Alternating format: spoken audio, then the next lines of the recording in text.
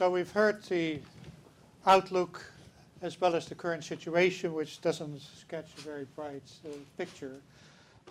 We have a very good panel of people that both are very knowledgeable about the situation, about the crisis responses, and also have had their feet on the ground on how to work in terms of the humanitarian as well as the developmental responses on the ground. So we have first Beth Stanford of USAID. She's assistant to the administrator and deputy coordinator for development for Feed the Future, the US government's program for global hunger and food security.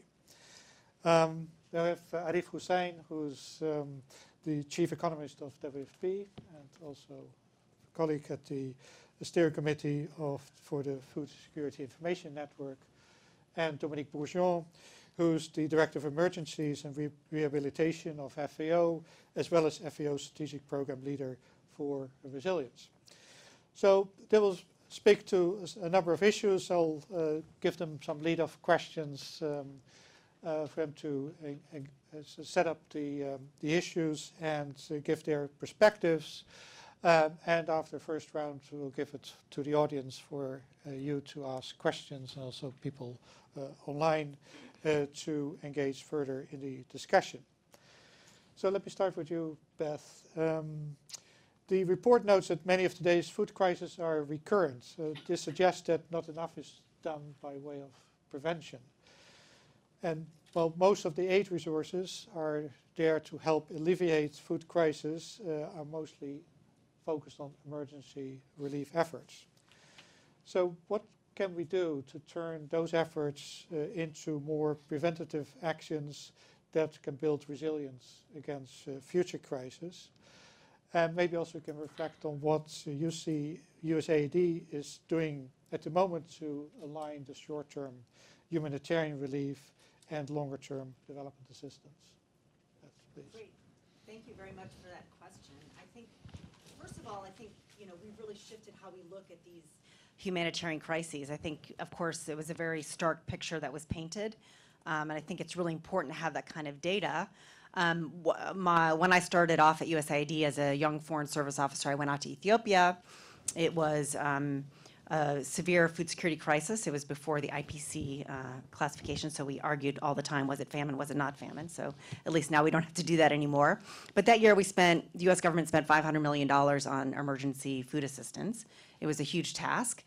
We delivered with the international community and saved millions of lives, and it was amazing.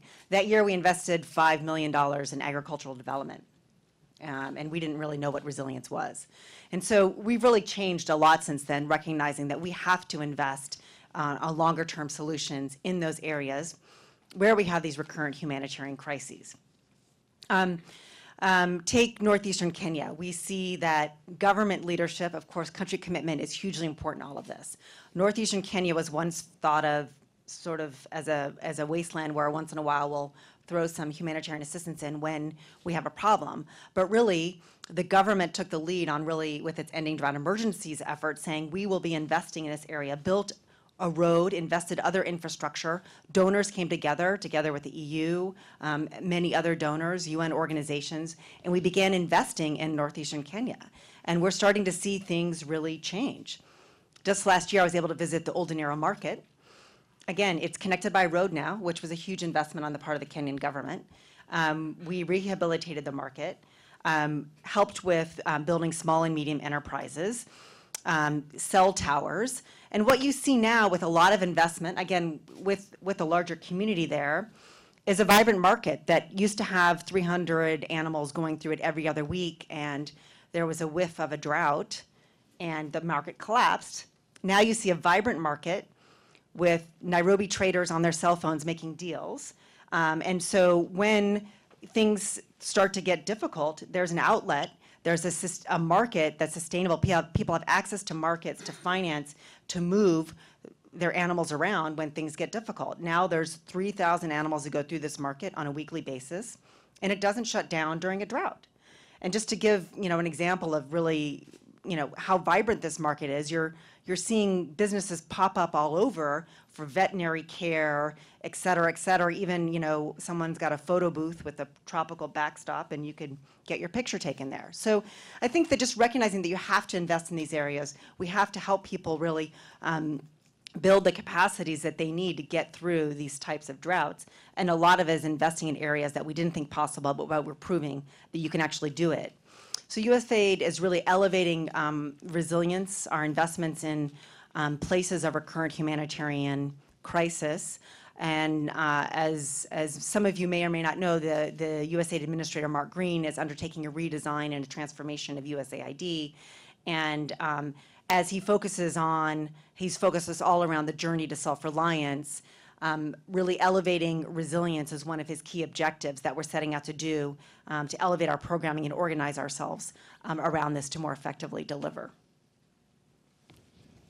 Thank you, Bess. Well, you particularly emphasize this point on how to build resilience.